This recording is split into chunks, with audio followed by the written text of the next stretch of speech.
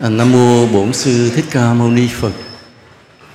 Kính bạch trên chư tôn hòa thượng thiền đức tăng ni. Kính thưa quý Phật tử, hôm nay chúng ta có mặt ở đây để bắt đầu cho cái lễ động thổ khởi công xây chánh điện chùa Thiên Chánh. Xây chùa thì nhiều nơi xây, nhưng mà xây chùa xong rồi làm cái gì, đó mới là vấn đề lớn. Có những cái chùa xây xong rồi không làm gì, rất là vắng vẻ. Tiền bạc Phật tử đổ vào đó rồi giống như là lãng phí. Phật tử rất là ít phước. Mặc dù ta xây chùa cho Phật, thờ Phật là đã có phước.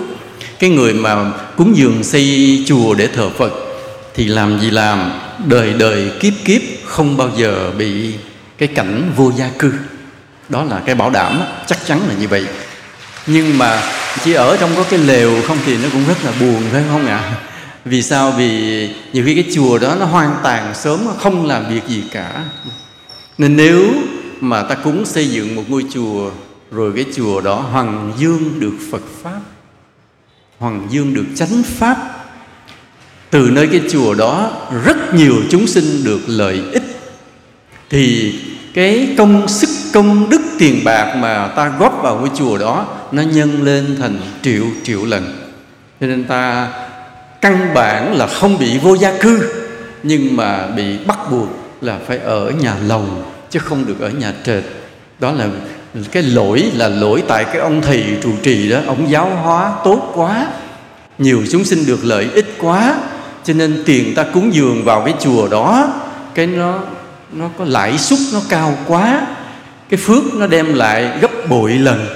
Thành thử ra không phải là ta vô gia cư mà ở cái nhà trệt thường thường, mà bị buộc phải ở cái nhà nhiều tầng đó. Nên ta đầu tư để xây cái chùa Thiên Chánh cho thầy Quảng Tiến thì cực kỳ hứa hẹn về cái phước ở tương lai. Vì sao vậy? Vì thầy rất chịu làm việc, thầy rất chịu làm việc, rất chịu giáo hóa. Mà ngồi thầy nói chuyện với thầy Quảng Tiến, thấy cái tâm tình của thầy cực kỳ đáng thương. Không phải cái ái ngữ không, thầy còn cái tâm huyết của thầy đối với Phật Pháp. Ví dụ như thầy nói câu này nghe thì nó kỳ, nhưng mà phải hiểu rằng đó là cái tâm huyết của một bậc thầy. Thầy nói câu này, nói con phải dành từng Phật tử cho đạo. Phật tử của con mới đẻ con ra là con chạy tới con chụp con làm lễ quy y cho liền, dành liền chứ không cho ai lượm hết. Thầy nghe thì rất là cảm động. Thầy nói sao mà có một vị tăng đó là trẻ mà tuyệt vời đến như vậy, cái tâm huyết với đạo mạnh đến như vậy. Nên là Hòa Thượng Thiện Hòa là bổn sư của thầy Quảng Tiến. Thầy có một đệ tử, nhưng mà một đệ tử này nó bằng người ta có 1000 đệ tử. Tức là Hòa Thượng Thiện Hòa, ổng lãi to, ông xuất gia được cho người rồi, ông ngồi ông hưởng luôn lãi to. Vì một người đệ tử bằng cả 1000 người. Cái hoạt động của thầy Quảng Tiến lúc nào trong tâm cũng đau đấu, làm sao mà giáo hóa được cho chúng sinh. Nên hôm nay mà khi ta có mặt ở đây trong cái ngày đầu tiên để khởi cái công động thổ, thì như thầy là giảng sư thì thầy không có tiện kêu mọi người cúng dường đi, thầy không có tiện, thầy nói ai hiểu gì hiểu, nhớ không? Nhưng cái điều ông ta nói thế này: nếu ta cúng dường một ngôi chùa mà ngôi chùa đó làm cho chánh pháp được sáng tỏ, chúng sinh được lợi ích, thì ta cực kỳ có phước. Đó là điều thầy nói công bằng. Thầy không có nói cường điệu chút nào hết. Thầy không có nói cường điệu, thầy không có quảng cáo mà nên cái quan trọng ở đây là ngày nào đó cái chánh điện này sẽ xây xong. Đó là bắt buộc. Rồi cái nặng trong thời gian xây là cái trách nhiệm của Phật tử. Tại Phật tử mình phải chung tay góp sức để xây cái ngôi chánh điện này. Nên thời gian này là trách nhiệm thuộc về Phật tử. Nhưng xây xong rồi đó thì mới trách nhiệm đặt hết lên đôi vai của ông thầy trụ trì. Thầy phải làm sao để cho cái ngôi chánh điện này phát huy được tác dụng tối đa. phải đem lại lợi ích cho chúng sinh tối đa, chứ không được ở không. Phải khai thác cho hết công suất. Đến chi vậy? Để Thầy mới đền ơn cho Phật tử, để cho những đồng tiền, những mồ hôi, nước mắt, từng một viên gạch, từng một cái bao xi măng mà Phật tử đổ vô đây, nó phải trở thành cái ích lợi, siêu lợi ích, thành trăm thành ngàn cái lợi ích, thành trăm thành ngàn cái công đức cho muôn đời sau. Đó là cái trách nhiệm của Thầy, mới rất là nặng. Mà hôm nay vậy, người ta nói là cái trách nhiệm của người trụ trì là làm sao xây dựng được chánh pháp cho muôn đời sau. Bài giảng hôm nay là chánh pháp bắt đầu từ chánh kiến. Cái tựa của bài hôm nay là như vậy, để ta tán thán cái công đức của Thầy Quảng Tiến khi mà Thầy xây dựng ngôi Tam Bảo này, mà xây dựng 5 tầng, tức là Thầy nghĩ đến cho nhiều thế hệ sau nữa. Người ta tán thán công đức của Thầy. Chánh pháp bắt đầu từ chánh kiến. Chánh pháp là sao? Chánh pháp có 2 nghĩa. Một nghĩa thứ nhất là mình đúng với Phật Pháp, đúng với lời Phật dạy, đúng với chân lý của trời đất, của vũ trụ. Đó là nghĩa thứ nhất. Nghĩa thứ hai của chánh pháp tức là rất giống với thời Đức Phật, không phải là mạt pháp. Nên khi để ta xây dựng cái chánh pháp thì ta nhớ 2 điều. Một là đúng với đạo lý, đúng với Phật Pháp. Mà đúng với đạo lý, đúng với Phật Pháp thì nó phải đúng với cái chân lý của trời đất, không lệ thuộc một tôn giáo nào. Đúng với chân lý của vũ trụ, không lệ thuộc bất cứ một tôn giáo nào. Vì nó là lẽ phải mà ai cũng phải công nhận. Ví dụ như ta nói rằng, ta khi gặp người nghèo khổ, ta cũng chưa cần biết người đó ác hay thiện, nhưng mà thấy họ khổ quá, ta phải giúp cái đã. Thì cái việc mà thấy một người khổ ta giúp đỡ, cái đó nó cần phải là đạo Phật không? Nó cần phải đạo Thiên Chúa không? Không. Nó là một cái đạo lý chung, đạo đức chung của đất trời, không lệ thuộc tôn giáo nào cả. Và chánh pháp chính là cái đó, chính làm cái lẽ phải, là chân lý, là đạo lý, không lệ thuộc một tôn giáo nào. Mà bây giờ ta nói thế này, ai gieo nhân gì gặt quả nấy, nó là luật nhân quả. Thì cái này nó cần phải là của đạo Phật không? Cần không? Không, không cần. Bất cứ con người nào có lương tâm, có đạo đức, có trí tuệ đều phải công nhận rằng vũ trụ này buộc phải có sự công bằng. Ta vừa nói là buộc, chứ ta không nói là vũ trụ này có sẵn sự công bằng. Tại sao như vậy? Vì luật nhân quả ta hiểu trên 2 ý nghĩa.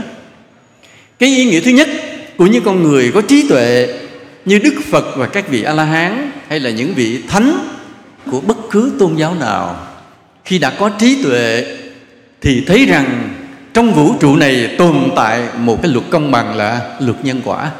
Đây là ý nghĩa luật nhân quả có sẵn. Nó không lệ thuộc vào cái ý chí của ta. Anh có theo đạo hay anh không theo đạo, anh có tin hay anh không tin, thì luật nhân quả vẫn chi phối cuộc đời của anh. Hễ là anh làm ác thì anh phải bị trừng phạt, phải chịu đau khổ. Còn nếu anh đã làm điều thiện thì chắc chắn anh sẽ có lúc được nhiều may mắn, hạnh phúc. Dù anh muốn tin hay không tin thì kệ anh. Ví dụ như một người đại gia giàu sang, và anh nói rằng là tôi giàu là tại tôi giỏi, tôi biết kinh doanh, tôi có đầu óc, tôi đánh giá được thị trường, tôi đầu tư đúng chỗ. Anh nói kệ anh. Nhưng với cái nhìn của một người có trí tuệ, anh giàu chỉ bởi vì đời trước anh đã làm được nhiều việc thiện cái đã. Còn cái giỏi hiện nay cũng chỉ là một loại quả báo đi kèm theo, để cho anh vừa giỏi vừa có cơ hội, rồi anh thành tựu được cái giàu sang. Tất cả những cái giỏi, cái cơ hội để cho anh giàu sang đều bắt nguồn từ kiếp trước, là anh đã làm rất nhiều việc thiện. Nên cái sự công bằng đó không lệ thuộc vào anh tin hay anh không tin luật nhân quả. Nên cái luật nhân quả thứ nhất là nó có sẵn. Nhưng hồi nãy ta vừa nói thế này, những người có lương tâm, có đạo đức, có trí tuệ thì phải buộc cái vũ trụ này có một sự công bằng. Ta vừa dùng cái chữ buộc, nghĩa là sao? Nghĩa là ta không nói cái chuyện là luật nhân quả có sẵn. Ta không cần phải chứng minh, ta không cần phải giải thích, ta không cần phải suy luận gì hết, mà ta chỉ nói rằng nếu vũ trụ này tồn tại, nếu vũ trụ này vận hành, nếu vũ trụ này hiện hữu, thì trong vũ trụ này phải có một sự công bằng. Buộc phải có một sự công bằng. Nếu vũ trụ này không có sẵn cái sự công bằng, không có sự công bằng, tôi nghỉ chơi với vũ trụ này, tôi không cần phải tồn tại nữa. Tôi tồn tại trong vũ trụ này, tôi sống trong đất trời này, tôi còn niềm tin để bước tới tương lai này, bởi vì tôi tin rằng vũ trụ này có một sự công bằng. Đó là luật nhân quả. Trên thế giới này cũng còn rất nhiều người chưa tin luật nhân quả, thì họ có lý do gì kệ họ. Nhưng những người nào lắng tâm được, thanh tịnh, có những lúc ngồi lại suy nghiệm về cuộc đời mình, về cuộc đời của những người xung quanh mình, về xã hội, về đất nước, về thế giới, thì đều phải thầm thấy rằng có một cái luật nhân quả nào đó đang chi phối, đang tồn tại, đang vận hành. Cái đạo lý đó không thuộc về tôn giáo. Cái đạo lý đó ta gọi là chánh pháp. Nên cái chữ chánh là đúng, pháp chân lý là lẽ phải, chánh pháp là lẽ phải, không lệ thuộc tôn giáo nào cả.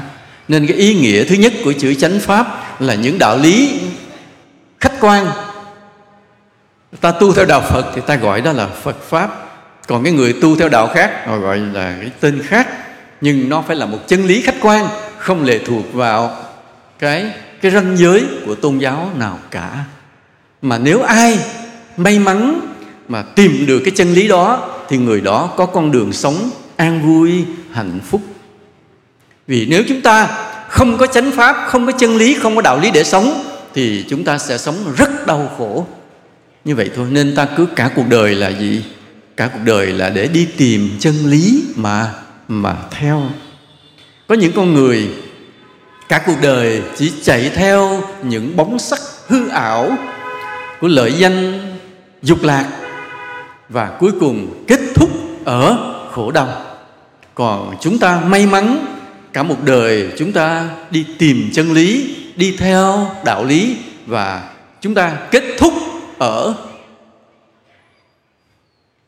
đâu?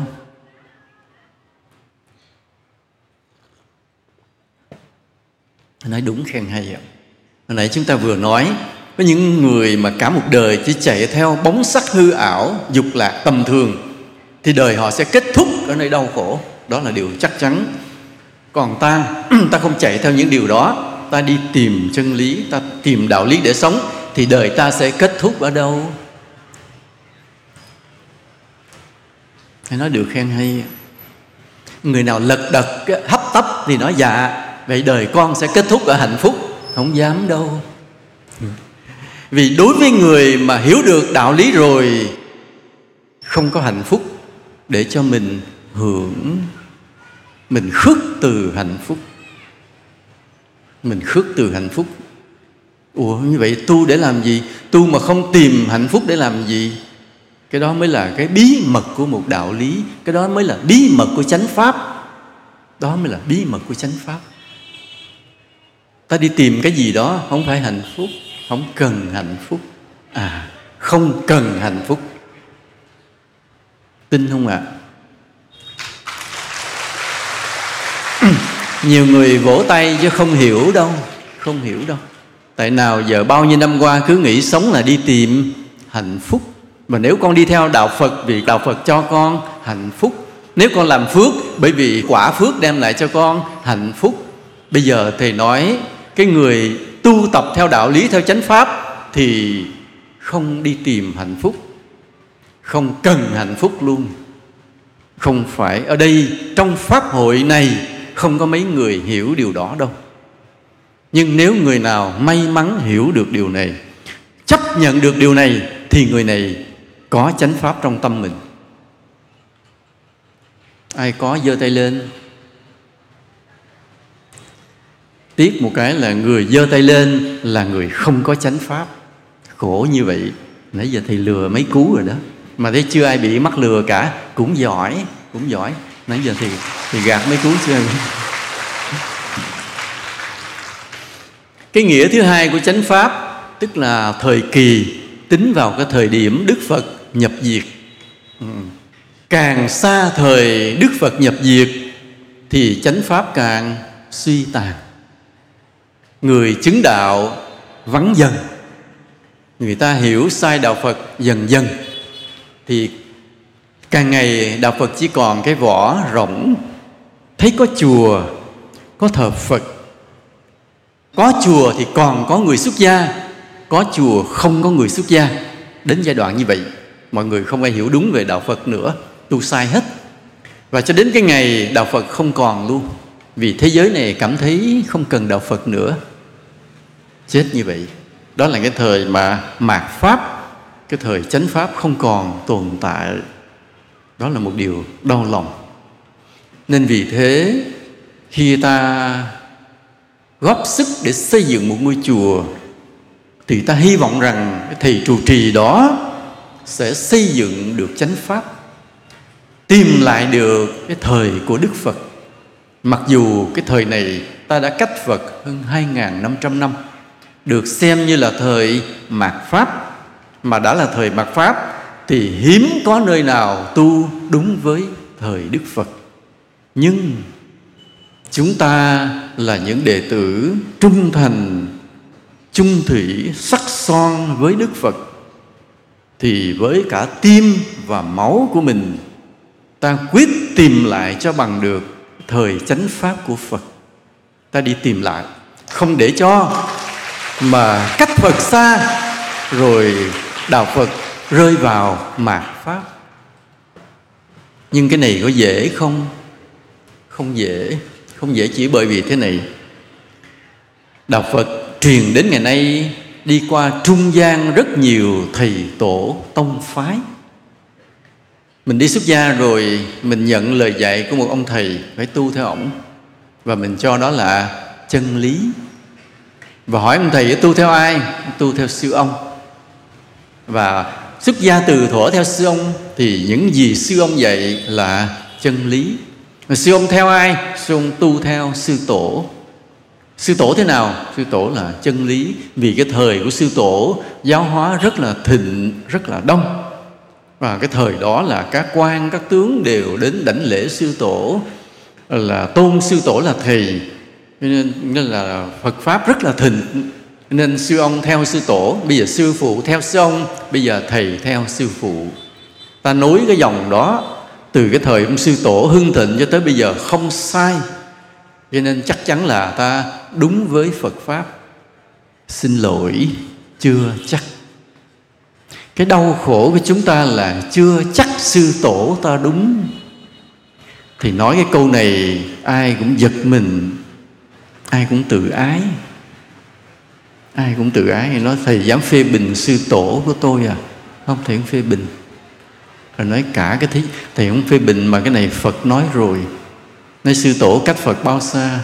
Sư tổ, nếu mình bây giờ là 2.500 năm thì ông sư tổ phải cách Phật là 2.350 năm. Ít nhất cũng phải 150 năm. Cũng lọt mất vào cái thời mạt Pháp rồi.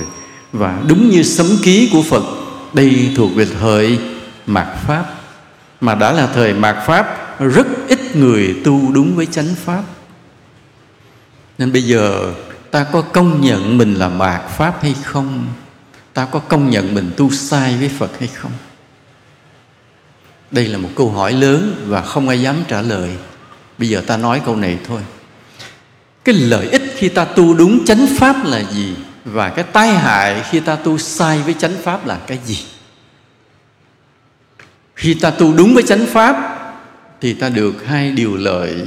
Thứ nhất, cá nhân mình được công đức tăng trưởng, được hạnh phúc, được an lạc, được tiến bộ về tâm linh và từng bước đạt được thánh quả giác ngộ. Đó là cá nhân mình. Cái lợi ích thứ hai là mình góp sức làm cho Phật Pháp được tồn tại lâu dài. Nếu ta tu đúng chánh Pháp, ta được hai cái lợi này. Thì nhắc lại, nếu ta tu đúng chánh pháp, ta được hai cái lợi. Nhắc lại, một là bản thân mình là được gì? An vui, hạnh phúc, nhiều công đức lành, và từng bước ta tiến bộ trên con đường tâm linh, thánh quả, giác ngộ. Đó là cá nhân mình. Còn cái lợi thứ hai là ta góp phần vào trong việc bảo vệ, phát triển, duy trì, làm cho đạo Phật được hưng thịnh, tồn tại lâu dài về sau. Đó là lợi ích của việc tu đúng chánh pháp. Còn nếu ta tu sai chánh pháp thì mọi chuyện ngược hẳn lại hết. Bản thân ta không được lợi ích gì. Càng tu càng thấy tâm mình loạn động, thấy đạo đức mình suy kém, không có tiến bộ về tâm linh. Công đức mất dần, mọi hoàn cảnh may mắn của mình mất dần. Hồi chưa tu thấy còn may mắn, tu một thời gian 30 năm rồi, đụng đâu hư đó, làm gì đổ vỡ đó, thất bại đó, rõ ràng phước không còn. Rồi hồi mới chưa tu, hăng hái hy sinh, nhường nhịn, tu 30 năm rồi, bắt đầu cáu gắt, ích kỷ, tham lam, giữ của nhiều hơn xưa. Đạo đức mất à? Đó là gì? Sai với chánh pháp. Nó hiện ra ngay chính nơi con người mình. Và cái việc nữa là gì? Ta làm cho đạo pháp mau suy tàn hơn, làm cho Phật pháp mau suy tàn hơn. Là sao?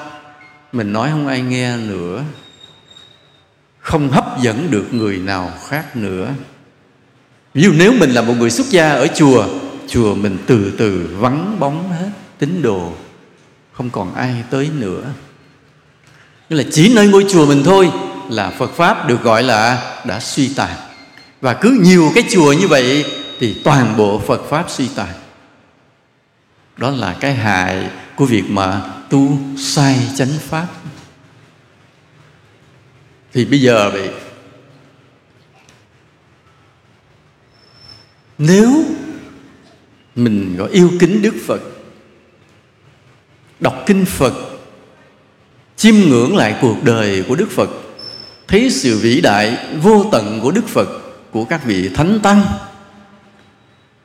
đã có một lúc mở ra cái chân lý tuyệt đối thiêng liêng cho cái thế giới này, thì cái điều ta mơ ước làm sao cho cái điều thiêng liêng của 2.500 năm đó phải phủ bóng hết toàn cái trái đất này. Chứ không thể chỉ tồn tại ở Ấn Độ, vài nước lân cận, rồi bắt đầu co lại, rút lại, mất dần mất dần. Không thể để như vậy được. Nếu ta đã nói rằng cái chân lý của Phật là tuyệt đối, là chân chính, là giác ngộ, cao siêu, là vô thượng, thì trách nhiệm của từng người chúng ta, khi chúng ta đã quỳ xuống dưới chân Phật, đã uống được dòng sữa của Phật, dòng sữa Pháp của Phật, thì mỗi người trong cái tâm của mình phải ước nguyện làm cho cái điều thiêng liêng mà một lần Đức Phật đã gieo Ấn Độ phải phủ trùm hết cả cái thế giới này. Phải mang cái ước nguyện đó trong trái tim của mình. Chết sống gì kiếp này kiếp khác rồi, phải làm cho điều đó cho bằng được. Nhưng mà muốn làm được điều đó, ta phải có cái sức mạnh của công đức tu hành. Khi ta có cái sức mạnh của công đức tu hành rồi, ta sẽ thăng tiến gì? Về đạo đức cái đã, về sự tiến bộ tâm linh giác ngộ cái đã, tiến bộ về cái phước cái đã. Nên ta có cái sức mạnh của những điều đó về đạo đức nè, phước đức nè, tâm linh nè. Rồi bắt đầu chúng ta làm sao mới gắn bó được với nhiều người, kết nối được với nhiều người, chung tay đoàn kết được với nhiều người, mà cùng nhau xây dựng Phật Pháp cho mai sau. Nhưng phải tu cho đúng chánh Pháp cái đã. Vì nếu ta tu sai chánh Pháp, mọi chuyện nó cứ ngược lại. Chính bản thân mình không ra gì, chính bản thân mình khổ đau, bất an, vất vả, thất bại, và chính mình kém đạo đức đi luôn. Đừng có nói chuyện giáo hóa người khác. Nên cái tu sai chánh Pháp thì nguy hiểm cực kỳ, đưa mình xuống địa ngục, và làm cho đạo Phật suy tàn luôn. Chánh pháp của Phật có một cái sức mạnh kỳ diệu nếu ta tu đúng. Cái sức mạnh kỳ diệu đó nó trên hai phương diện hồi nãy chúng ta nói. Một là cho lợi ích cho chính từng người mình, hai là cho thế giới này. Cho thế giới này nghĩa là làm sao? Cho thế giới này nghĩa là thế này. Cái sức mạnh của đạo Phật là như Einstein ông nói á. Phải nói ông Einstein, ông vĩ đại, thì không biết phải tại ông vĩ đại là ông chế được bom nguyên tử không biết, hay là những thuyết tương đối ông không biết. Nhưng cái câu nói này của ông là hoàn toàn đúng. Đạo Phật luôn đi trước dẫn đường cho khoa học, cho thế giới này. Ông vĩ đại vì ông nhìn ra được điều đó. Là vì sao là đạo Phật luôn đi trước dẫn đường cho khoa học và thế giới? Vì ở trong đạo Phật có đầy đủ cái nguồn của trí tuệ, của đạo đức, của tâm linh. Mà khi đã đủ cái nguồn của đạo đức, của trí tuệ, của tâm linh, của giác ngộ, thì thế giới có vùng vẫy, có tiến bộ thế nào, thì đạo Phật vẫn đầy bản lĩnh để đi bên cạnh thế giới và đi trước thế giới một bước.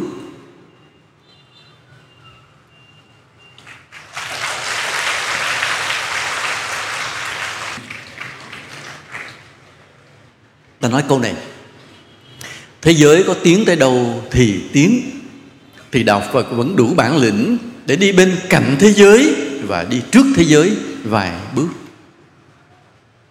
Có vài người khen chúng tôi là sao thầy cứ hay đi trước thời đại.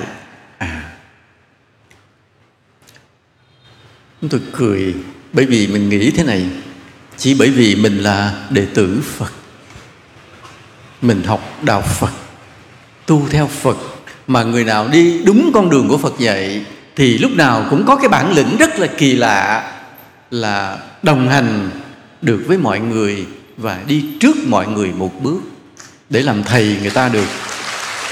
Còn người ta đi rồi, người ta dạy lại mình làm thầy ai? Bây giờ nói rằng cái đứa nhỏ nó vô chùa, một đứa trẻ và một thanh niên đi vô chùa chơi, nghe nói cảnh chùa thanh tịnh, mình là văn hóa Á Đông, nó chẳng biết gì về đạo Phật.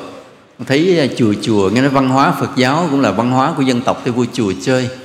Vô nói chuyện với ông thầy trụ trì thì thấy ông cũng hiền lành, thấy ông cũng đạo đức, nhưng mà hỏi gì ông cũng không biết. Hỏi thầy biết thời đại 4.0 là gì không? Thầy nói thầy chỉ biết chấm nước tương chứ thầy không biết 4.0 gì. Là thấy bắt đầu nó nản rồi đó. Hỏi thầy biết mạng 4G, 5G là gì không? Nói thầy tối ngày không dám G gì, 1G thì cũng không dám G, chứ đừng nói tới 5G. Thầy sợ lắm. Nói, bắt đầu nó thấy nản nản rồi. Hỏi vậy thầy biết cái gen di truyền là gì không? Thầy nói hồi cha sanh mẹ đẻ thầy cũng chưa biết nữa, không biết là gì vậy con. Rồi bắt đầu ngồi đó mà làm sao mà giải thích được. Bắt đầu nó thấy nản nản. Và trong đầu nó nghĩ như thế này: vậy trong chùa gồm, chùa nghĩa là tập hợp của một, kinh tụng không hiểu, hai, điệu tụng cổ xưa, ba, cái người tụng không có kiến thức, bốn, những con người cả tin mà cúng dường. Hết. Nó định nghĩa như vậy, nó còn nể chùa không? Lần sau nó còn tới nữa không? Không còn nể phục. Ta hay nói tăng là thầy của chúng sinh, mà muốn làm thầy thì phải làm sao? Phải hơn người ta mới làm thầy người ta được. Mà hơn người ta là hơn cái gì? Hơn đạo đức trước hết, phải không ạ? Nên là chưa cần thầy giỏi giang tiến sĩ gì, nhưng mà thầy có đạo đức giùm con cái, để con yên tâm, con tin tưởng thầy không quậy cái đã. Con tin tưởng rằng là nhiều khi mà con hư thầy dạy con được, chứ còn không lẽ mà thầy hư con đi nhắc thầy nữa lần sau thầy làm thầy con được. Trước thầy phải đạo đức hơn người ta cái đã. Cái thứ hai, thầy có con đường tâm linh gì đó con không biết, thầy tu giác ngộ gì đó nhưng mà chắc nó linh lắm, hy vọng là như vậy. Thầy con không tu con không biết, thầy tu thầy biết, nhưng mà thấy thầy tu đàng hoàng thì con tin chắc con đường tâm linh thầy chắc nó cũng hay. Cái thứ hai. Cái thứ ba, ít ra những kiến thức của thời đại của thầy cũng đừng thua con. Con nói cái gì thầy làm ơn thầy hiểu một cái thì con mới nể thầy, Con nói gì thầy cũng không hiểu hết, thì làm sao mà con nể thầy, làm sao con coi thầy là thầy. Bắt quá coi thầy là bạn thôi chứ. Nếu thầy hiền thì bạn, mấy thằng bạn hiền con thiếu gì. Mấy thằng mà nó dở con thiếu gì, coi nó là bạn thôi, làm sao coi nó là thầy được. Muốn coi là thầy phải học người ta được điều gì đó. Mà muốn làm thầy dạy người ta, phải dạy những điều người ta chưa biết mới làm thầy người ta được chứ. Và ở đây ông Einstein, ông khẳng định rằng đạo Phật đi trước dẫn đạo thế giới này. Tức là ông tin rằng đạo Phật có thể dạy lại được cho những điều mà thế giới này chưa biết. Đó là ông nói tổng quát. Nhưng bây giờ mình trở lại từng ông thầy. Thì nếu ông thầy đó, ông là đủ sức làm thầy, thì ông phải nói được những điều mà người khác không biết, ông mới làm thầy người ta được chứ. Mà nói được thời gian sau người ta thấy đúng thì mới làm thầy người ta được chứ. Mà để có thể có cái bản lĩnh đi bên cạnh người ta và đi trước người ta, thì ta phải tu đúng chánh pháp của Phật. Vì đặc điểm của chánh pháp cho ta cái bản lĩnh đó. Nếu ta tu đúng như Phật dạy rồi, ta sẽ được cái bản lĩnh đi cạnh cuộc đời và đi trước cuộc đời. Thầy nói đi cạnh cuộc đời là sao? Đi cạnh cuộc đời là sao? Đi cạnh cuộc đời là cuộc đời đi tới đâu, ta đi theo tới đó. Hòa hợp, tương đồng, tương thích, giống nhau, không có khác lạ, không chỏi nhau, không xa lạ, thì gọi là đi bên cạnh cuộc đời. Ví dụ bây giờ phường kêu hiến máu, thì chùa cũng là người đi đầu hiến máu trước. Nhưng hồi nãy Hòa Thượng Thiện Hòa, Hòa Thượng có khen, Hòa Thượng trụ trì chùa Long Hưng á, thì có một số cái Phật tử thanh niên mình cũng xin Hòa Thượng nương cái ân đức của Hòa Thượng để tu. Rồi đến khi phường kêu hiến máu, thì Hòa Thượng kêu mấy em thanh niên đi hiến máu. Đăng ký thì có mười mấy em, nhưng khi tới lại hiến 100 mấy chục em, phường hết hồn luôn, phải chở lên trên chỗ cái trạm khác để lấy máu. Rồi phường được khen ngợi. Thì phường người ta cần máu, nhà nước cần máu, thì chùa cho máu liền. Cái đó gọi là đi đồng hành với cuộc đời, đi theo bên cạnh cuộc đời. Bây giờ người ta có điện thoại, thì thầy sao? Thầy Quảng Tiến buộc cũng phải có điện thoại.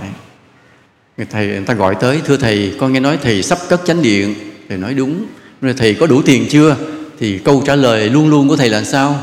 Chưa đâu con ơi, thầy còn thiếu nhiều lắm. Đó, luôn luôn câu trả lời chắc chắn là vậy, không có đáp án nào khác cả.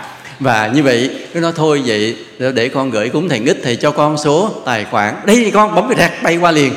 Thì rồi xong mà mấy phút sau là điện thoại của thầy hiện ra báo con số tiền.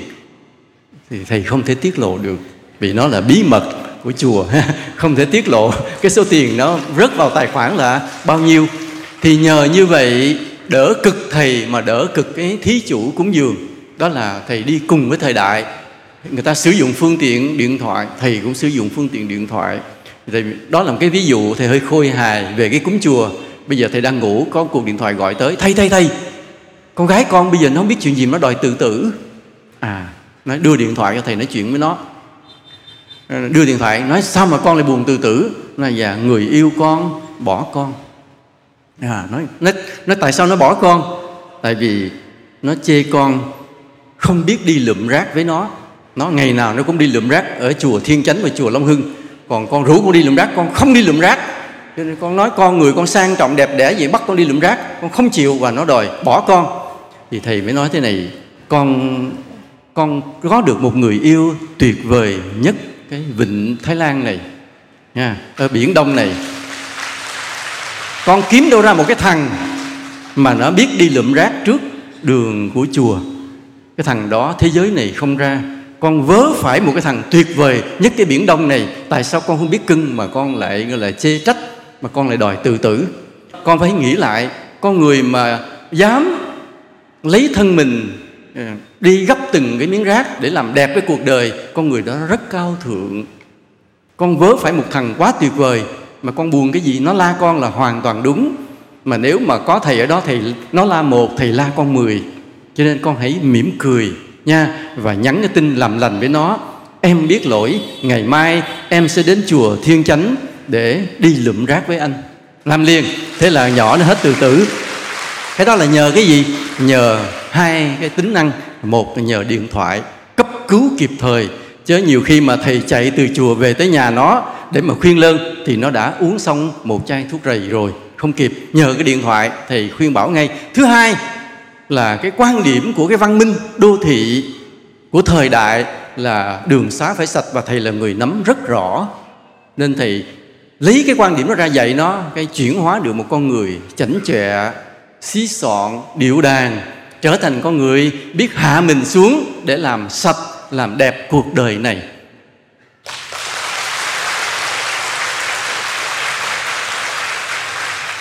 Cái đó là những cái quan điểm văn minh, những cái phương tiện kỹ thuật hiện đại thầy sử dụng một cách tự tại và sử dụng cho hợp với đạo, gọi là ta đi cùng với thời đại. Thời đại có gì mình có cái nấy. Ví dụ như bây giờ cái điệu tụng kinh cũng vậy. Cái thời hôm nay người ta thích loại nhạc gì, nhưng mà chùa thì tụng cái điệu nhạc gì? Rõ ràng cái điệu nhạc tụng của chùa ngày hôm nay không còn tương thích, không còn đi theo được với cái thời đại nữa rồi. Vì ngày hôm nay cái âm nhạc đã khác, cái mà cảm thụ âm nhạc đã hoàn toàn khác với 60-70 năm trước, với 100 năm trước, với 200 năm trước. Nhưng ngày hôm nay một số chùa vẫn giữ chắc cái điệu tụng là cái âm nhạc của 100 năm trước. Đây là cái ta mất cái bản lĩnh đi đồng hành với thời đại. Mà tại sao ta mất cái bản lĩnh đó vậy? Vì trong cái quan điểm tu hành của ta có cái gì thiếu với chánh pháp. Cái gì thiếu với chánh pháp là chỗ này ta không đặt mình vào tâm người. Ta không đặt mình vào tâm người. Mấy đứa nhỏ giờ nghe điều tụng này nó nghe nó không nổi, nghe chịu không nổi, cứ tụng rồi nó bỏ chùa đi. Mà tuổi trẻ mới là tương lai của đạo Pháp, nên thầy mình phải đặt tâm mình vào tâm của lớp trẻ. Nó thích nhạc này rồi thầy sẽ cho kinh tụng bằng điệu nhạc này, và nó quay trở lại chùa liền, nó quay lại rất là đông. Nên cái quan điểm rằng là ta đặt tâm mình vào tâm người khác, đó là quan điểm của ai? Của 4 vị tôn giả A-la-hán mà trong cái bài kinh tiểu kinh rừng sừng bò. Là 4 vị đó sống với nhau hòa hợp, thanh tịnh. Đức Phật mới hỏi làm sao mà các ông được thanh tịnh hòa hợp như vậy? Bởi vì mấy các vị mới trả lời là bạch Thế Tôn, bởi vì con không sống bằng tâm con, mà con sống bằng tâm của huynh đệ con. Cái thế là sao? Cứ sống vui với nhau. Nên bây giờ cái tâm của lớp trẻ nó thích cái điệu nhạc này. Như ông thầy trụ trì, kệ tụi bay, tao chỉ biết điệu tụng này là đạo Phật lùi lại so với thời đại liền. Ta đặt tâm mình vào tâm nhau để niềm thông cảm rất đậm sâu. Ai cũng cần nhau điều tử tế, đường đời chưa biết sẽ về đâu.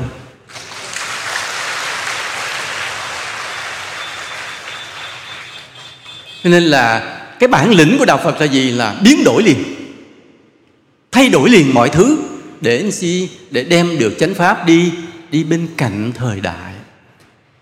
Cái chánh pháp, cái lõi của đạo lý Phật dạy về luật nhân quả, về lý tưởng giải thoát giác ngộ, về tứ diệu đế, về bát chánh đạo, đó là điều bất biến. Nhưng cái bất biến đó làm sao? Được thay đổi bởi cái hình thức, bởi ngôn ngữ, bởi điệu tụng, bởi phương pháp truyền đạt, và bởi tấm gương sống đạo đức của những vị tu sĩ. Đem đi theo thời đại. Thời đại đi tới đâu mình đi theo tới đó. Nhưng mà cái mình đem theo để tặng cho thời đại không bao giờ thay đổi. Luật nhân quả, mục tiêu vô ngã, lý tưởng giác ngộ giải thoát, bát chánh đạo, 12 nhân duyên, tứ diệu đế, lục độ, ngũ ấm gì đó, đại khái vậy đó, tứ vô lượng tâm. Đó là những điều không thể thay đổi. Nhưng mình nói bằng ngôn ngữ của thời đại mới, tụng bằng cái điệu nhạc của thời đại mới, trình bày cái ngôn ngữ, cái câu văn, cái văn phong của thời đại mới.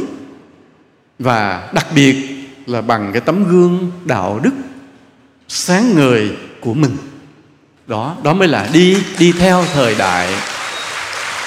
Thì khi mà ta đem được đạo lý đi theo thời đại, đó là cái lợi đầu tiên, cái bản lĩnh đầu tiên. Nhưng còn cái bản lĩnh thứ hai mới khó, đi trước thời đại một bước để dẫn thời đại đi theo từ từ. Mình đi trước bước, dẫn thời đại đi theo từ từ. Đây thầy hơi khoe, hơi khoe, cho nên quý vị niệm tình tha thứ, chứ thầy cũng không dám khoe. Mà không khoe ấm ức quá không được, nên phải khoe. Hơn 20 năm trước thầy có nói câu này. Thì đến ngày nào đó khoa học họ sẽ trích ra một mẫu tế bào thịt, bỏ trong bồn, cho một nhiệt độ thích hợp, trong một cái dung dịch có chất dinh dưỡng thích hợp, tế bào đó sẽ từ từ phát triển thành một tảng thịt to, và cái đem tảng thịt đó ra mà ăn. Vì sao? Vì cái cơ thể của con người, nhiều người vẫn còn có nhu cầu hấp thu cái đạm của động vật. Bắt ăn chay họ không làm gì nổi, mà ăn thịt cá họ mới có sức khỏe làm việc. Nhưng mà vì để ăn thịt cá nên phải giết hại, sát sinh quá nhiều, nên cứ gây nên cái nghiệp chiến tranh mãi cho cái thế giới này. Bây giờ khi khoa học tiến bộ đủ, ta bấm một cái kim thì lấy ra một mẫu tế bào nuôi trong phòng thí nghiệm. Giống như rau bây giờ không trồng ngoài vườn nữa mà trồng trong nhà thủy canh đó, giống như vậy. Thì bây giờ thịt cũng vậy, bấm miếng thịt bỏ vô, từ từ phát triển thành một cái tảng thịt to, rồi có thể là sau này con người ta ăn thịt bảo đảm sức khỏe, vị ngon mà không phạm tội sát sinh. 22 năm trước thầy đã nói như vậy, và mới cách đây khoảng 1 tháng, thế giới bên Mỹ đã công bố chỉ trong năm 2019 này thôi, cái thịt nuôi đó sẽ tràn ngập thị trường, sẽ bán được trên thị trường. Người ta đã nghiên cứu xong rồi, và đúng y hệt cái cách mà thầy đã nói cách đây hơn 20 năm. Thầy đã nói trước như vậy, và người ta đã đi làm đúng cái hướng mà thầy đã nói luôn. Thì đã đi đúng hướng như vậy. Có thể rằng nếu sau này, thế kỷ sau này, người ta nói lại, người ta kể lại chuyện này, người ta có thể kể thế này. Một ông thầy chùa, không biết ông thầy nào, một ông thầy chùa đã nói cái phương pháp trích một miếng thịt nhỏ ra, nuôi trong phòng thí nghiệm để biến thành cái tảng thịt lớn, thương mại được, đem ra thương mại được cho mọi người sử dụng, an toàn, sạch sẽ, tốt hơn thịt nuôi, tốt hơn là thịt giết hại, giết mổ. Và 20 mấy năm sau bắt đầu các nhà khoa học làm được. Mà người ta không cần nói ông thầy tên gì, mà chỉ nói là trong đạo Phật có một ông thầy chùa đã đi trước như vậy, nhắc khéo như vậy, và dẫn cái thế giới đi theo dần dần. Ví dụ bây giờ thầy nói một cái nữa, thầy đã nói cách đây mấy năm. Thầy nói ta muốn trong chiếc xe di chuyển thì bánh phải lăn. Muốn bánh phải lăn thì trong động cơ phải nổ. Động cơ phải nổ thì trong đó rất nhiều bộ phận chuyển động, phải không ạ? Máy nổ xi lanh quay cái này, chạy cái kia quay, điện chớp, điện nhá, đủ thứ chuyện. Hoặc muốn cho một chiếc máy bay bay thì phản lực phải nổ, nhiên liệu phải nổ, những cái cánh phải quay, cả triệu chi tiết động cơ trọng, nhúc nhích ra trọng. Và thầy đã nói câu này, sau này xe di chuyển, máy bay đi, không một bộ phận nào nhúc nhích, không có bộ phận nào nhúc nhích cả. Cái xe, nguyên cái thân xe tự nó đi, và không cần bánh cũng được, không bánh cũng được, không có trong chóng, không có cái gì phun khói, phun hơi gì hết, không có cái gì nhúc nhích, và cái vehicle đó, cái thiết bị đó sẽ di chuyển. Thầy nói câu này thì nhiều người cứ nhìn thầy giống như là cái người thầy mới bước ra từ cái câu chuyện thần thoại. Nhưng cách đây, kính thưa quý vị, 5 tháng cũng Mỹ vừa mới thí nghiệm đặt một cái thiết bị từ trường trên một chiếc máy bay nhỏ, và nó ném lên, máy bay nó bay thôi, trong đó không một cái gì chuyển động cả, và bay thành công, bay được 50 mét thành công, không có gì nhúc nhích cả, trong đó không có cánh quạt, không có bất cứ một bộ phận nào nhúc nhích. Mở đầu một kỷ nguyên mới về một thiết bị di chuyển mà nội tại của cái thiết bị đó không một động cơ nào nhúc nhích. Như vậy thì thầy nói trước chút xíu thì khoa học làm theo. Thầy còn nói nhiều cái nữa, nhưng mà thôi, bây giờ mình khoe nhiều quá kỳ, mình cũng mắc cỡ lắm, mình cũng không muốn khoe đâu, mắc cỡ. Nhưng mà nếu ta tu đúng với chánh pháp của Phật ta luôn luôn đi trước thời đại một vài bước như vậy, để dẫn thời đại đi cho đúng hướng, đi cho đúng. Hồi đó thầy hay nói câu này: Việt Nam sẽ trở thành đất nước gì? Giàu mạnh, vinh quang và đóng góp cho cái nền hòa bình của thế giới. Hồi thầy đã nói trước, hồi 20-30 năm trước như vậy. Thì nhiều người nghĩ rằng thầy mơ mộng. Nhưng qua những cái hội nghị APEC, hội nghị thượng đỉnh Mỹ Triều, Việt Nam trở thành một cái gì? Cái nơi tin cậy của thế giới. Đúng không ạ? Triều Tiên cũng tin Việt Nam mới về đây họp, Mỹ cũng tin Việt Nam mới về đây họp với nhau. Hai nước thù địch không tin nhau nhưng phải tin Việt Nam, vì Việt Nam bảo đảm cho cả hai an toàn. Vì Việt Nam là bạn của thế giới và là người bạn rất tốt, rất đàng hoàng.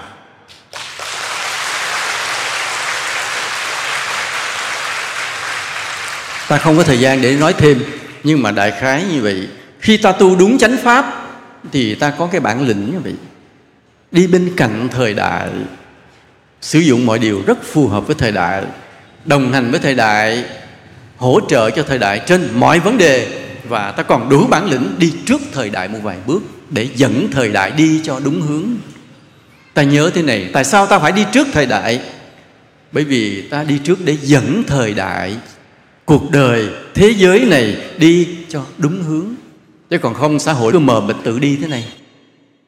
Tự đi và nhiều khi đi lạc lối rồi tai hại nhiều hơn. Thế nào là đi lạc lối rồi tai hại nhiều hơn?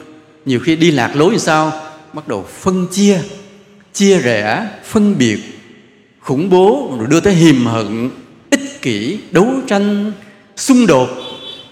Nếu để thế giới này tự đi, không có một ánh sáng dẫn đường, thì nhiều khi người ta lạc lối, rồi con người ta trở nên gì? Ác độc hơn, ích kỷ hơn, nóng nảy hơn. Và cái xung đột, chiến tranh sẽ khốc liệt hơn. Nên ta cần có một ánh sáng chung, đi trước một chút xíu dẫn đường, đi trước chút xíu dẫn đường, để định hướng cho thế giới lại, làm cho thế giới đi trên con đường gì? Hòa hợp, yêu thương, tử tế. Và ai làm được điều đó? Chỉ những con người đệ tử Phật đi đúng chánh pháp của Phật mới đủ bản lĩnh để đi trước thời đại một chút, mà dẫn cái thời đại đi theo mình. Nên hôm nay khi ta nói về cái việc mà tu hành đúng chánh pháp, ta nói đúng chánh pháp thì ta có cái bản lĩnh đó. Mà cái bản lĩnh đó tại sao mà ta đi bên cạnh thời đại và ta đi dẫn đạo thời đại? Vì có cái điều này. Chánh pháp cho ta một cái bản lĩnh, và bản lĩnh nó cho ta một cái kết quả này. Nó gây cái sự thích thú, cảm hứng, lợi ích cho chúng sinh đối với Phật Pháp. Đây thầy nhắc lại. Khi mà ta đi đúng chánh pháp, ta có cái bản lĩnh. Và cái bản lĩnh đó, nó gây cho chúng sinh một cái sự này: thích thú, cảm hứng, lợi ích đối với Phật Pháp. Thầy nhắc lại, mặt còn ngơ ngơ quá đi. Là khi ta tu đúng chánh pháp thì ta xuất hiện một cái bản lĩnh. Và cái bản lĩnh đó nó tạo ra cái điều này, cái gây ảnh hưởng này đối với chúng sinh, gây cho chúng sinh một sự thích thú đối với Phật Pháp, một cái cảm xúc đối với Phật Pháp, và một cái lợi ích được hưởng từ nơi Phật Pháp. Nếu ta tu đúng chánh pháp, ta tu được cái đó. Vì thầy nói lại, gây cho chúng sinh một sự thích thú là sao? Là chúng sinh không bao giờ chán cái việc tới chùa. Không bao giờ chán tới cái việc tới chùa. Thường thường cái nơi nào ta thích về nhất? Về nhà, thấy không? Mệt mỏi cuộc đời rồi, ta về nhà. Vì nhà là nơi gì? Ta tin rằng có bố mẹ mình yêu thương mình. Bố mẹ mình sao? Cho mình ăn cơm miễn phí. Mình có chỗ ở, có thể là giường không tiện nghi, nhưng chỗ ở đó miễn phí. Rồi đó, bệnh cha mẹ lo cho mình. Đó là nơi mà ta thích về. Nghĩa là cuộc đời ta đi ngoài bươn chải đủ thứ sóng gió rồi thăng trầm hết rồi, có một lúc nào đó mệt mỏi thì một nơi ta nghĩ đến chính là nhà. Nếu ta còn cha, còn mẹ, Còn nếu cha mẹ mất rồi, tổ ấm mất rồi thì ta hết nhà rồi nha, không còn nơi trở về. Nhưng nếu một cái ngôi chùa đó tu đúng chánh pháp thì ngôi chùa đó hiện ra thành một cái gì? Một sự thích thú, một chỗ trở về cho tất cả chúng sinh. Chúng sinh đi đâu bươn chải cuộc đời đâu không biết vậy đó. Nhưng mà nếu mà rảnh một cái thì cái nơi mình suy nghĩ đầu tiên để đến là chùa. Đó, cái sự thích thú là như vậy. Tại vì sao vậy? Hỏi tại sao thích về chùa? Ngồi tìm câu trả lời không ra. Nói tại ông thầy á, có gặp thầy không? Này không, cũng ít gặp thầy lắm. Này thầy cũng bận. Rõ ràng về không phải tại thầy. Rồi về tại cái gì? Tại ăn cơm hả? Nói cơm nhà mình cũng có, cần gì đâu. Thì có chùa thì đúng là ăn cơm tự do rồi đó. Rồi chủ nghỉ chùa chật thấy mộ khi nằm lăn ra bãi cỏ, không có chỗ nằm. Nhưng tại sao thích về chùa? Tìm không ra nguyên nhân mà cứ thích. Bởi vì cái chùa đó đúng chánh pháp, cho người ta một sự thích thú vô hình mà người ta không giải thích được. Đó là cái thứ hai, cho người ta một cảm xúc đối với đạo. Trước đây vậy, nghĩ về đạo Phật, người ta cứ nghĩ là một cái tín ngưỡng thờ cúng gì đó buồn của niệm Phật, cái tính vậy cho vui an ủi. Nhưng bây giờ không. Đạo Phật trong đó là điều thiêng liêng bất tận, vì trong đó thờ Đức Phật. Đức Phật là ai? Là người mà ta có chết hay có sống, ta chỉ cần mang theo cái lòng tôn kính tuyệt đối của người để đi mà thôi, không cần gì nữa. Chùa có cái điều đó. Chùa có cái gì? Có những bài kinh thiêng mà ta tụng tới đâu, nước mắt trong tim ta chảy tới đó, hạnh phúc ta tràn ngập tới đó. Cái cảm xúc trong chùa là cực kỳ lớn. Cho nên cái niềm vui của thế gian bỗng trở nên nhạt nhòa. Bây giờ này nó rủ ta đi tiệc, nó rủ ta đi nhậu, ta đi sinh nhật, ta đi du lịch, ngồi ngẫm đi ngẫm lại, không bằng về chùa. Không bằng về chùa. Chùa cho ta cái cảm xúc kỳ lạ, thiêng liêng. Bởi vì chùa đó tu đúng chánh pháp. Đó là cái thứ hai là cảm xúc. Cái thứ ba là chùa cho ta cái ích lợi. Khi ta sống đúng đạo lý rồi thì buộc cuộc đời ta phải được ích lợi. Ích lợi thứ nhất về cái gì? Về đạo đức. Thứ hai, ta được cơ hội để làm phước. Mà khi ta làm phước, khi ta phụng sự cho mọi người, ta thấy niềm vui là chính nơi này. Không phải là lúc mà ta có tiền giàu sang, không phải là lúc vinh quang mới là hạnh phúc, mà chính lúc ta bưng từng miếng cơm, miếng nước, ta nhặt từng miếng rác, cái đó mới là hạnh phúc. Chùa cho ta được lợi ích. Rồi khi ta đem những cái điều ta học được đó, đem được cái đạo đức đó, đem được cái tinh thần phụng sự đó, ta bước ra cuộc đời, ta cảm nhận một điều là sao? Cái giá trị của ta trong cuộc đời khác hẳn, bước lên một đẳng cấp khác. Trước đây ta trong cái đám bạn, trước đây ta trong cơ quan, mọi người đánh giá ta là như thế. Nhưng sau một năm đi chùa rồi, mọi người nhìn ta con mắt khác, nói con người này đáng tin hơn. Nó mày mà ăn chay cái gì?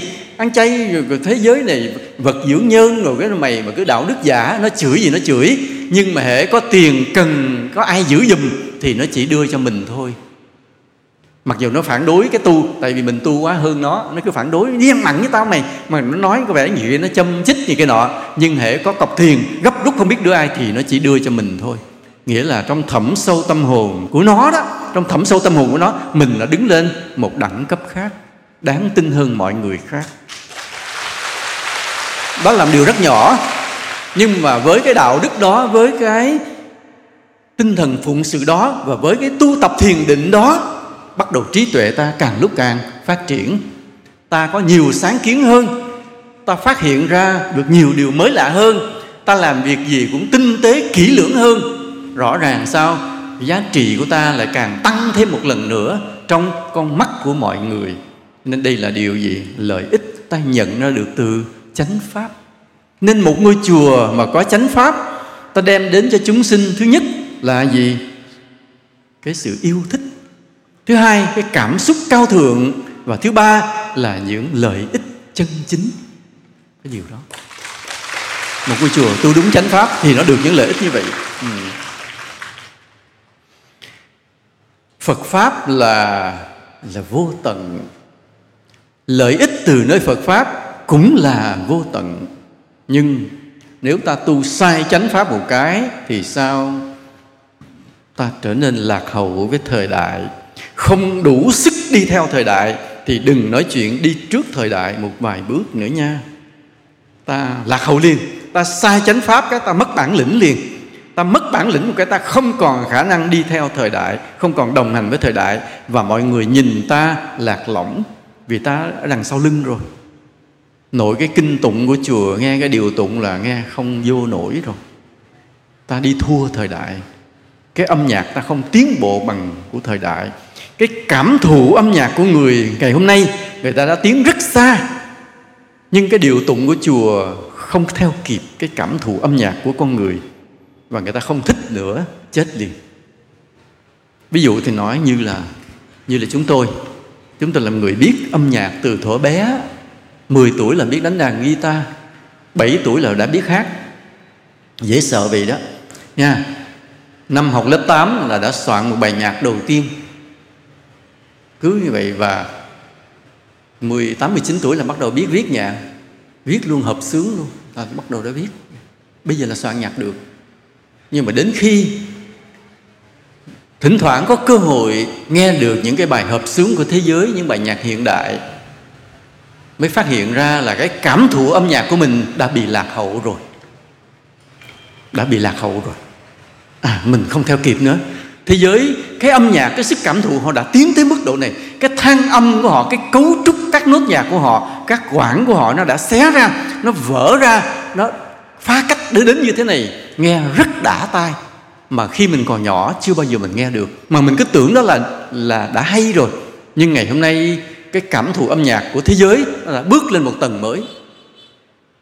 Nên vì vậy vừa rồi chúng tôi có viết một cái bài kinh gọi là kinh nhân quả.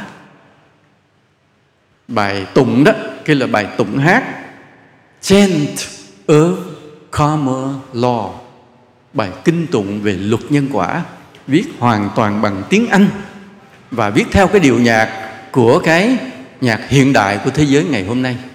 Và vừa mới phối nhạc xong, chiều nay chúng tôi vừa mới đi thu hát xong, nhưng chưa phổ biến được.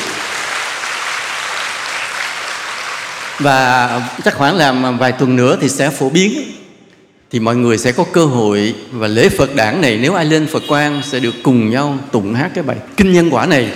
Và thầy báo trước thế này mọi người phải uống thuốc trợ tim khi tụng cái bài này.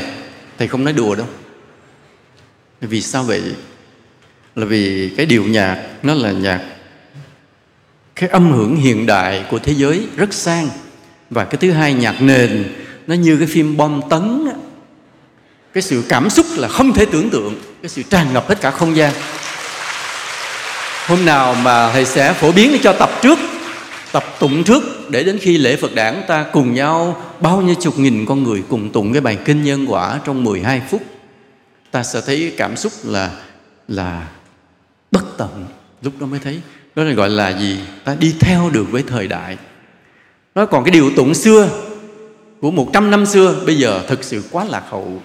Mà khi thầy viết cái âm nhạc của thầy hồi nhỏ 30 năm bây giờ cũng đã bị lạc hậu. Nên thầy vừa mới viết hai cái bài. Một là bài kinh nhân quả như thầy vừa nói vừa làm xong, và một bài thứ hai, bài kinh bát chánh đạo cũng như vậy. Là một bài mà âm hưởng nó đi một vòng hết thế giới, đi qua Ấn Độ, về Ả Rập, qua Trung Quốc, qua Nhật Bản, rồi về Việt Nam, đi một vòng qua Tây Âu Châu đi về. Một bài mà nối hết cả thế giới, đem âm hưởng hết của thế giới vào trong bài bát chánh đạo lại. Hãy đón nghe, chắc năm sau mới nghe. Thầy viết xong hết rồi, nhưng mà từ từ làm nhạc, rồi từ từ mà hát, chỉ bằng tiếng Anh mà thôi. Nói nãy thầy mới khoe, thầy trụ trì nói hơn 20 năm trước chúng tôi đã Việt hóa toàn bộ nghi thức tụng niệm.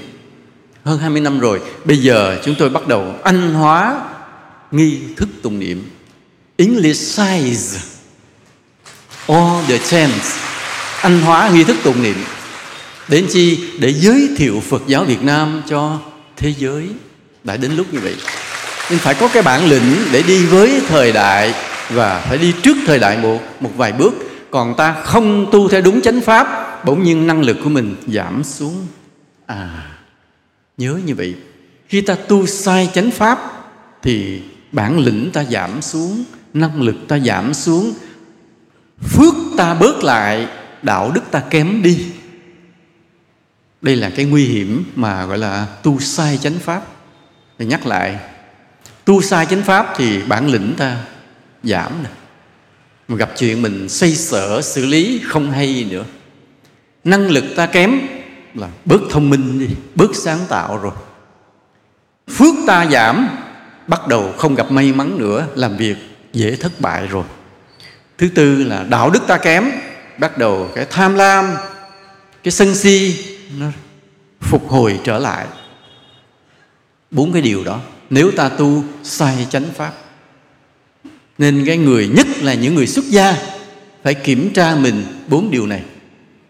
Ta tu một thời gian như vậy, 4 điều đó là bản lĩnh nè, là cái khôn ngoan, năng lực nè, đạo đức nè, phước đức nè, đạo đức nè. 4 điều đó có tăng hay là giảm? Nếu 4 điều đó tăng, hình như ta đang đi đúng chánh pháp, năng lực ta tăng lên. Còn nếu 4 điều đó giảm dần thì ta đã tu sai chánh pháp. Tự nhiên bây giờ thấy mình dễ giận quá đi, người ta nói vài câu thấy tự ái rồi, tu sai rồi, đạo đức đã giảm rồi. Hoặc là thấy người ta cầm cọc tiền tới, rồi trong lòng cứ nôn nao, nó phải chi người ta cho mình vậy. Đó là tham vừa khởi lên rồi, là đạo đức đã giảm rồi, sai chánh pháp rồi.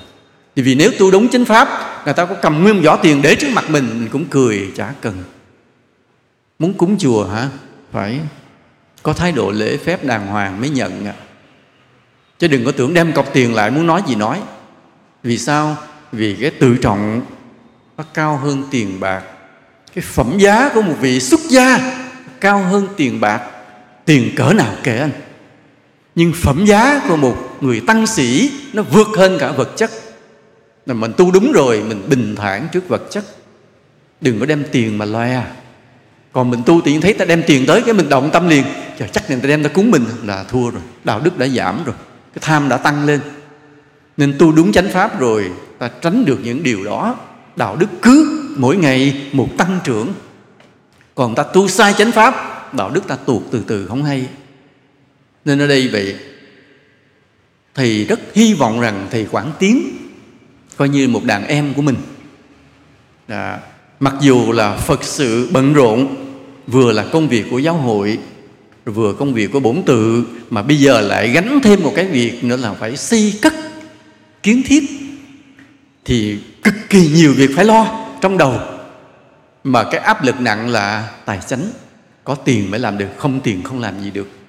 Mà cái bản lĩnh của thầy Quảng Tiến là nằm ở chỗ này, rất cần tiền mà rất không tham tiền. Một người tăng chân chính là như vậy, rất cần tiền mà rất không tham tiền. Cho nên thầy những ngày sắp tới thầy sẽ phải rất bận rộn với việc tiền bạc. Làm sao trả được tiền công trong tháng này đây, làm sao trả tiền vật liệu trong cái đợt mua này đây, làm sao tiền đâu, nhưng không tham tiền. Đó, một vị tăng tu hành chân chính là như vậy, rất cần tiền nhưng rất không tham tiền. Và thầy tin rằng thầy Quảng Tiến đạt được cái bản lĩnh đó. Tại vì với cái tấm lòng của thầy Quảng Tiến sao? Thầy thấy là đối với việc hoằng pháp, giáo hóa, Phật sự rất là tận tình. Mà trong cái tận tình đó, thầy nhìn vào đôi mắt của thầy Quảng Tiến, nó không có cái tham vọng của cá nhân. Nên ông thầy này là ông nhiệt tình của Phật Pháp, chứ không phải nhiệt tình của cá nhân. Nên thầy thương thầy Quảng Tiến là cái điều đó. Nên thầy mới nói cái câu là ông rất nhiều người thương thầy Quảng Tiến. Tới chừng ông phát biểu mới té ra là cái miệng ông rất là ngọt.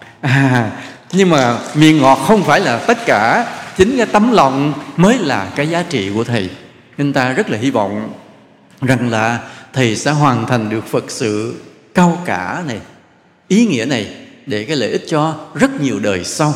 Mà hy vọng rằng thầy xây xong chùa trong khi cái sức trẻ vẫn còn, cái tuổi trẻ vẫn còn, để cho thầy tiếp tục đi đúng chánh pháp mà đạt được những điều như chúng ta nói. Bản thân cá nhân thầy sẽ được những điều lợi ích là gì? An vui, hạnh phúc, đạo đức, công đức, tâm linh, giác ngộ bản thân thầy. Và cái thứ hai là thầy đạt được cái gì? Thầy góp phần vào việc phát huy cho Phật Pháp xương minh, rất nhiều chúng sinh được lợi ích. Đó, khi ta đi đúng chánh pháp thì chuyện đó xảy ra là như vậy. Nhưng bây giờ ta còn vài phút nữa để ta định nghĩa vắn tắt thế nào là đúng với chánh pháp. Thì ta có một vài tiêu chuẩn như thế này. Thì ta có một vài tiêu chuẩn để gọi là đúng với chánh pháp.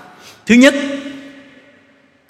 nãy nói về chánh pháp bắt đầu từ chánh kiến. Mà chánh kiến là gì? Chánh kiến là gồm những điều thế này đây. Thứ nhất, hiểu về luật nhân quả rất kỹ. Hiểu rất kỹ, rất tinh tế, rất sâu sắc. Đó. Thứ hai, có mục tiêu vô ngã. Tu đến chi? Từ từ không còn bản ngã nữa. Mà tại sao ta đặt cái mục tiêu vô ngã? Vì nó có một cái khổ thế này. Ta càng tu thì cái gì của ta nó cứ tốt đẹp lên. Ta càng tu đúng thì cái gì của ta nó cứ tốt đẹp lên dần dần. Và nó sao? Nó rất dễ kích thích cái bản ngã tự cao, kiêu mạn khởi lên. Đây là cái rất là khổ tâm của các vị Thánh, các vị Bồ Tát đều khổ tâm điều này. Ta không thể tu sai, vì ta tu sai rồi hư hết. Ta phải tu đúng, nhưng mà đúng rồi những cái gì của ta nó cứ tốt đẹp lên lần lần. Nghĩa là làm sao? Đẹp trai hơn, khỏe mạnh hơn, thông minh hơn, sáng suốt hơn, nói ngọt hơn hồi nãy luôn. Và mọi cái điều may mắn nó cứ hiện ra, năng lực dồi dào, tràn ngập. Và những điều đó nó là gì? Là cơ hội để cho cái sự kiêu mạn trỗi dậy. Nên vì vậy ta có cái chánh kiến, phải có mục tiêu vô ngã. Tu gì đó lần lần thấy không còn gì là của ta nữa. Bước vào gương nhìn rõ ràng gương mặt mình đẹp hơn năm ngoái, không thể chối cãi được. Nhưng sao? Vẫn hiểu một điều, thân này không phải là ta. Cái nhan sắc kia là gì? Vô thường, tạm bợ. Rồi ví dụ như thăng tòa thuyết pháp hay hơn ngày xưa, nhưng mà biết là cái gì? Cái đó không phải là ta. Đây là gì? Đây chỉ là sự gia hộ của chư Phật mà thôi. Cho nên phải có mục tiêu vô ngã để làm chi? Nó diệt hết tất cả những cơ hội cho cái sự kiêu mạn trỗi dậy. Đó là cái thứ hai. Nãy nói nhất là nhân quả, thứ hai là mục tiêu vô ngã. Cái chánh kiến thứ ba là gì? Là lòng tôn kính Phật tuyệt đối. Tu từ từ rồi, đúng rồi, thì từ từ cái lòng tôn kính Phật tăng dần cho đạt được cái đỉnh điểm tuyệt đối luôn. Còn nếu mà ta hời hợt không tôn kính Phật là ta không có chánh kiến. Hoặc là cái lòng tôn kính Phật ít là chánh kiến quá ít. Còn nếu ta có chánh kiến, đủ chánh kiến thì lòng tôn kính Phật dâng trào cho đến tuyệt đối. Đó là cái chánh kiến thứ ba. Chánh kiến thứ tư là gì? Phải có lòng từ bi, phải yêu thương được chúng sinh, không còn cách gì khác hết. Nói gì nói, phải có một cái cụ thể là có tình yêu thương. Đừng nói ông thầy đó ông cao siêu, lại gần ổng là thấy ổng lạnh lùng như băng giá là thua. Ông thầy này tu sai với chánh pháp. Có thể là ông thầy đó ổng không có cơ hội nói chuyện với mình, có thể là vì ổng bận quá, ổng không tiếp xúc, hoặc vì một số lý do gì đó. Nhưng mình nhìn ổng, mình vẫn phải cảm nhận ông này ổng yêu thương được mọi người. Thì đó ông thầy đó tu đúng chánh pháp. Chứ còn tu mà mặt kênh trên trời, khô khan lạnh giá là tu hoàn toàn sai. Thế nên cái chánh kiến thứ tư là phải có lòng từ bi. Chánh kiến thứ năm là phải luôn luôn duy trì tác ý, giữ gìn cái khiêm hạ. Vì sao? Tất cả chúng sinh, tới những vị thánh, tới A-na-hàm, luôn luôn bị chi phối bởi tâm kiêu mạn. Cái tâm kiêu mạn đôi khi rất thô và có khi nó rất tế.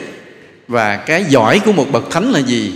Kìm được cái tâm kiêu mạn đó hết kiếp này qua tới vô lượng kiếp sau, chứ nó không hết. Chứng A-la-hán mới hết. Nên vì vậy cái chánh kiến thứ năm là tâm khiêm hạ. Làm gì đó làm, kềm gì đó kềm, tác ý làm sao đó tác ý, ráng làm sao mà liệu hồn, đừng để cái kiêu mạn khởi lên. Rồi có những cái đó rồi thì phải có cái quan điểm thế này, là phải hết sức siêng năng làm phước mà không chấp công. Việc gì ai chê mình nhào vô lãnh hết, việc gì ai ngại mình nhào vô làm hết. Cống hiến phụng sự mà không bao giờ chấp công, không bao giờ kể công, làm mà thấy như là không có làm. Đó cái quan điểm như vậy. Và một cái điều nữa là luôn luôn thích chia sẻ đạo lý với người khác. Luôn luôn thích chia sẻ. Chia sẻ đạo lý là làm sao? Tức là thích nói cho người khác nghe về Phật Pháp, về nhân quả, về luân hồi, tái sinh, về chư thiên, về chư Phật, chư vị Bồ Tát. Nhưng mà cái cách của mình chia sẻ nghe rất là gì? Êm tai, khiêm hạ. Chứ không phải mình chia sẻ đạo lý Phật Pháp mà mình nói cái giọng như mình ông thầy của người ta, làm cho người ta ghét lây Phật Pháp. Mình nói với cái giọng như mình thầy người ta ghét mình, người ta ghét lây Phật Pháp. Cho nên phải nói bằng cái giọng hết sức khiêm hạ, nói theo cái cách mà thầy Quảng Tiến hồi nãy giới thiệu một ông giảng sư. Phải ca ngợi bổn sư của mình, ca ngợi chư tôn đức, ca ngợi giáo hội, ca ngợi tùm lum. Chỉ có thầy không ca ngợi thầy thì đó là gì? Đó là một cách chia sẻ đạo lý mà làm cho người ta yêu mến đạo Phật mình thêm. Cách khéo léo như vậy. Nên ta học cái cách của thầy Quảng Tiến đó rất là thành công. Rất thích chia sẻ đạo lý, mà chia sẻ theo một cách rất khéo léo, khiêm hạ, từ tốn là như vậy. Và chánh kiến thì nhắc lại nó được thể hiện qua những nghi thức tụng niệm. Nghi thức tụng niệm phải có lợi nha, phải đúng chứ còn tụng những điều ta không hiểu gì hết là cũng sai Nghi thức tụng niệm phải thể hiện được chánh kiến. Nghi thức tụng niệm phải nói về nhân quả. Nghi thức tụng niệm phải nói về vô ngã, phải nói về tôn kính Phật, phải nói về từ bi, về khiêm hạ, về siêng năng làm phước. Trong nghi thức tụng niệm phải có điều đó hết, phải nhắc tới nhắc lui. Vì người ta có thể không nghe Pháp mỗi ngày, nhưng người ta phải tụng kinh mỗi ngày. Và khi tụng kinh thì những cái điều chánh kiến đó được huân tập mãi trong lòng mọi người. Nó thành một thành trì vững chắc, cho đến khi nó thành một viên kim cương rực sáng, bất hoại trong trái tim của mọi người. Là chính nhờ nghi thức tụng niệm. Cái thứ hai là chánh kiến thể hiện qua sự tu tập. Tu cho đúng tu để tâm được thanh tịnh từng ngày trong thiền định. Cái thứ ba là chánh kiến được thể hiện qua gì? Là cư xử tử tế với nhau. Gặp nhau mình có thái độ ân cần, tử tế. Nữa là cái chánh kiến được thể hiện qua gì? Qua hoạt động hoằng pháp. Chánh kiến được thể hiện qua cái gì? Qua sự thích nghi với xã hội. Và cuối cùng chánh kiến được thể hiện qua cái gì? Qua cái khả năng dẫn trước sự tiến bộ của xã hội. Nam mô Bổn Sư Thích Ca Mâu Ni Phật.